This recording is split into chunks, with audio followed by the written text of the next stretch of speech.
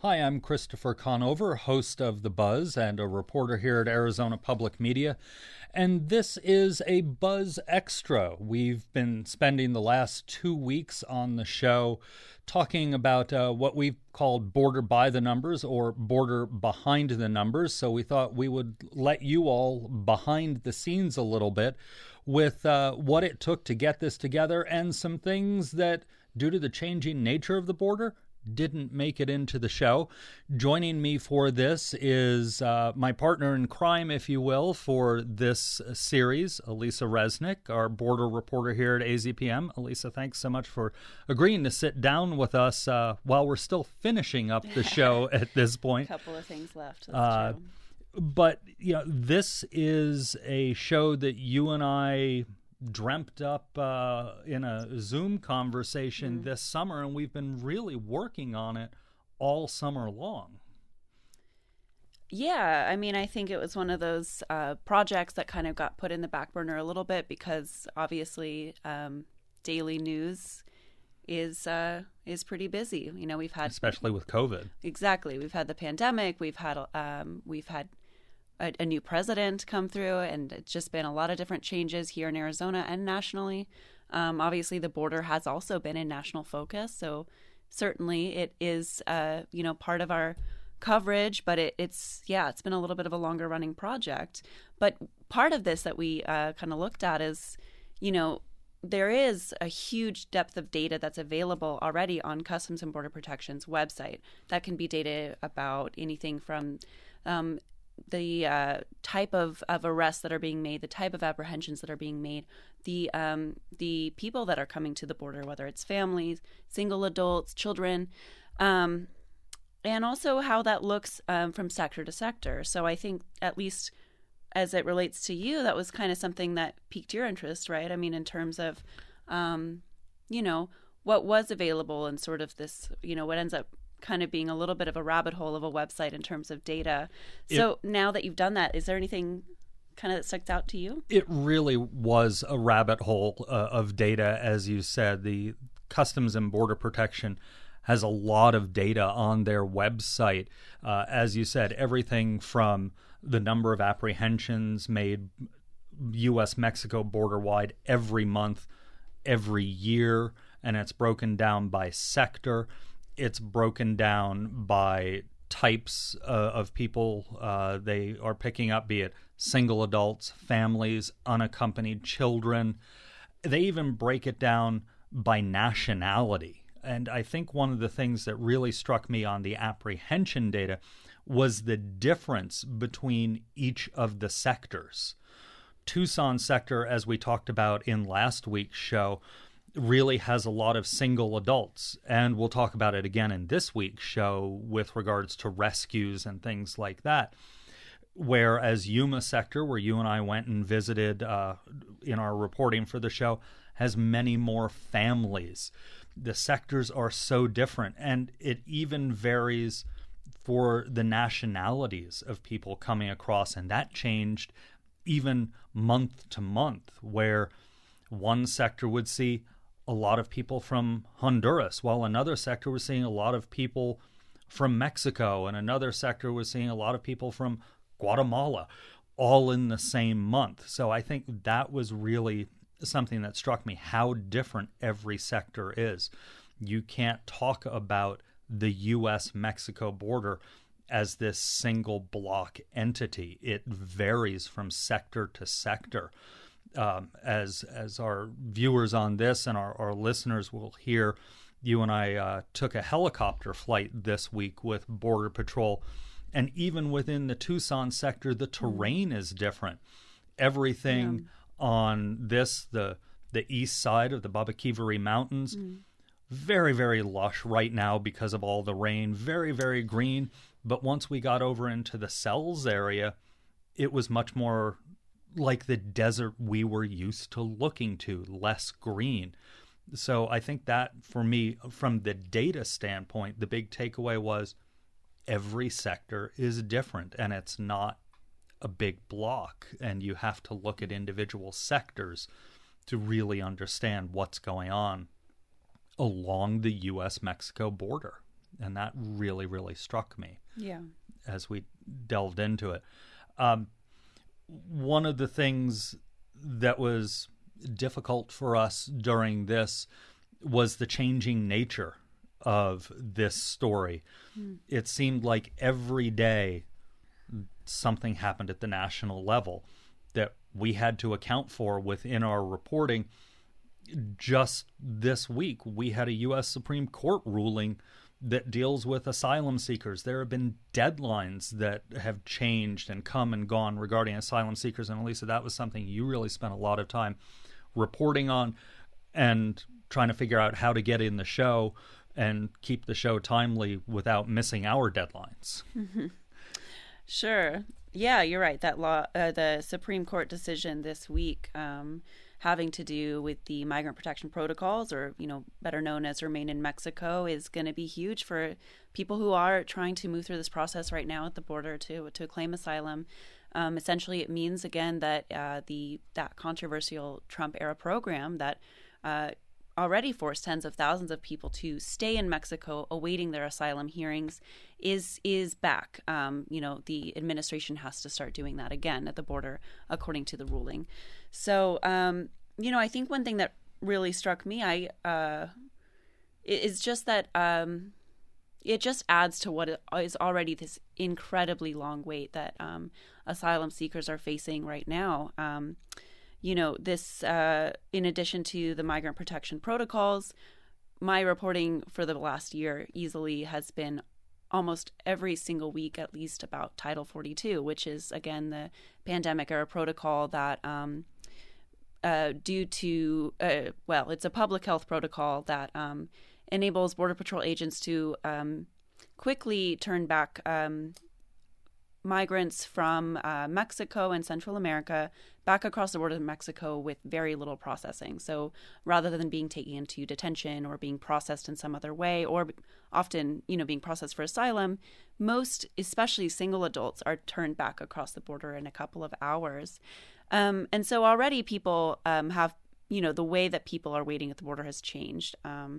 A lot of, rights advocates will say that this policy makes it really hard for people to claim asylum, especially people who are single adults. There were some mechanisms in place for people who were deemed, especially in need of these of coming to the United States and being processed in this way to get that pathway. So that was through an exemption program. But again, that's actually it ended on July 31st. So anybody who registered afterwards is is kind of not able to be a part of that program. And MPP, or I guess the reemergence of MPP, is really just going to add a second layer of uncertainty for folks who are doing this process now. Giving folks a little bit of a preview of the next show, the show that airs tomorrow. Don't forget to tune in, NPR 89.1 at 8:30 tomorrow morning, or wherever you get your podcasts. One of the things we talk about is assaults on agents by migrants, but also use of force. And certainly in the news around the country, use of force within the law enforcement community has been such a focus since George Floyd and so many other cases that people are familiar with. And one of the things that we talked with Border Patrol about was body cameras. They're coming to Border Patrol now. Yeah, that's correct.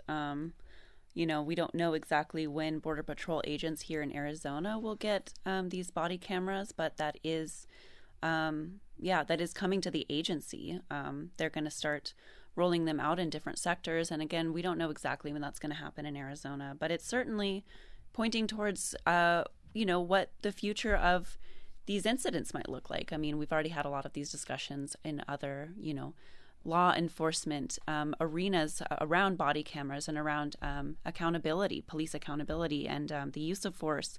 I guess as someone who covers, the military a lot here, I've covered that for a long time, and law enforcement. How do you think, the Border Patrol and, U.S. Customs and Border Protection is one of the largest, if not the largest law enforcement agency in the country, but they're right along the border, but also still here in the United States. They're not quite military, but they are, a different entity of law enforcement. Where do you see that agency fitting? I mean, given other entities that you've covered. Well, like you said, Border Patrol, Customs and Border Protection, and all the agents within the multiple agencies that fall under Customs and Border Protection is probably one of the largest law enforcement agencies overall in the country. And at the end of the day, what struck me is it's very similar to, for the agents, at least the agents that I've met over the years and in the reporting for these two shows, it's similar to other law enforcement agencies. When you talk to the agents, the way they view their jobs, the way they do their jobs, of course, they all have opinions about varying policy, as everybody does, but they also don't tend to talk about it a lot, not the agents at least. They leave that to the higher-ups, and they stay out. One of the things that struck me that I hadn't really thought about was their tracking of migrants coming across the desert. I'd never thought about some of the difficulties on that.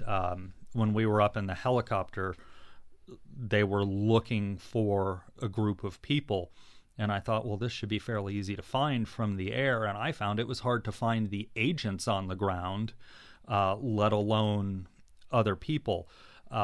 They also, it seems, are similar to state troopers in the sense of very often they are out in more rural areas, at least in the Tucson sector. The San Diego sector is much more urban because it includes San Diego, which is a border town or border city.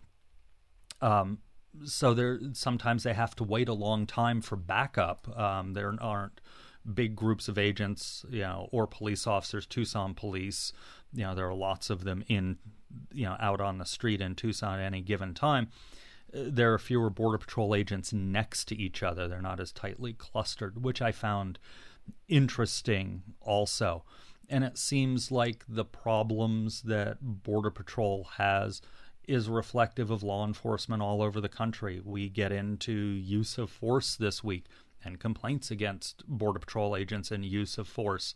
And as we said, we've heard this in law enforcement agencies. We've heard it in city of Tucson police officers within the last 12 months. Obviously, all over the country, we've heard about it. So in many ways, even though they are such a large agency, a lot of the issues they have, positive and negative, seem reflective of law enforcement everywhere. As we wrap this up, I want to come back to you to talk about oversight. Congress is working its way through a budget process. It's political, it's tied up, it's slow, it's fast, it's slow, it's fast. But there is money for oversight and in reconciliation, correct?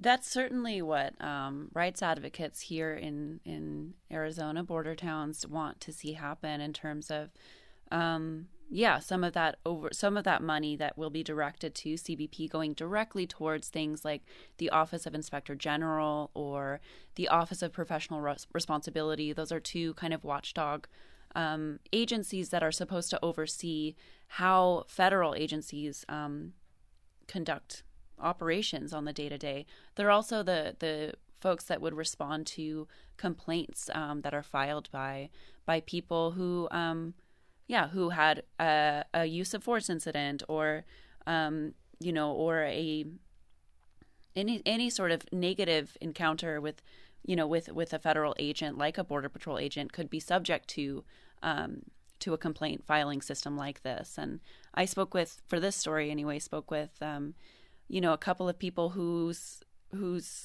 role it is to kind of help migrants, in border towns here in Arizona, file those complaints and kind of move through that process. And it's a long one. It's a bureaucratic one. And but I think that when speaking with them, one thing that stuck out is that they feel like they have seen some positive changes. They are getting responses back from saying, hey, we're gonna investigate this number, this many out of the total number that you've sent. And these complaints can range from anything from excessive use of force to problems with due process, or migrants not getting their property back when they're expelled, or expelled through Title 42, or deported.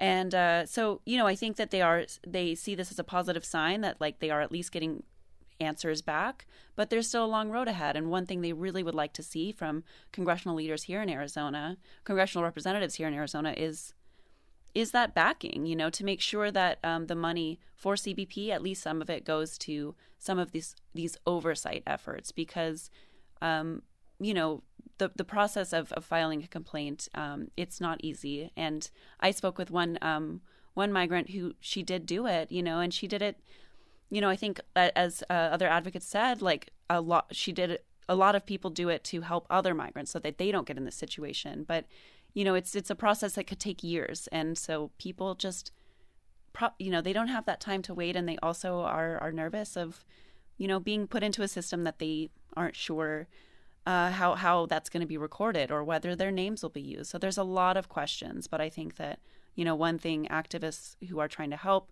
and migrants themselves probably would like to see is just those funds being directed to that effort.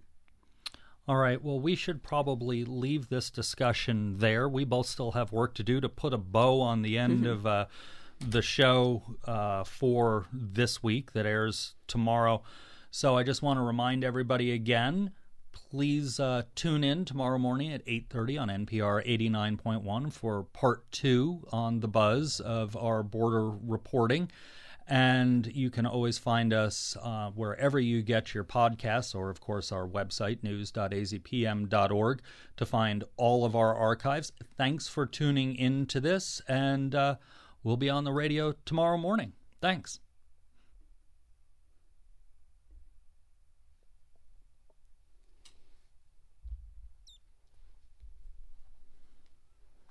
All right, 17 minutes. That'll work. Thank you, Alisa.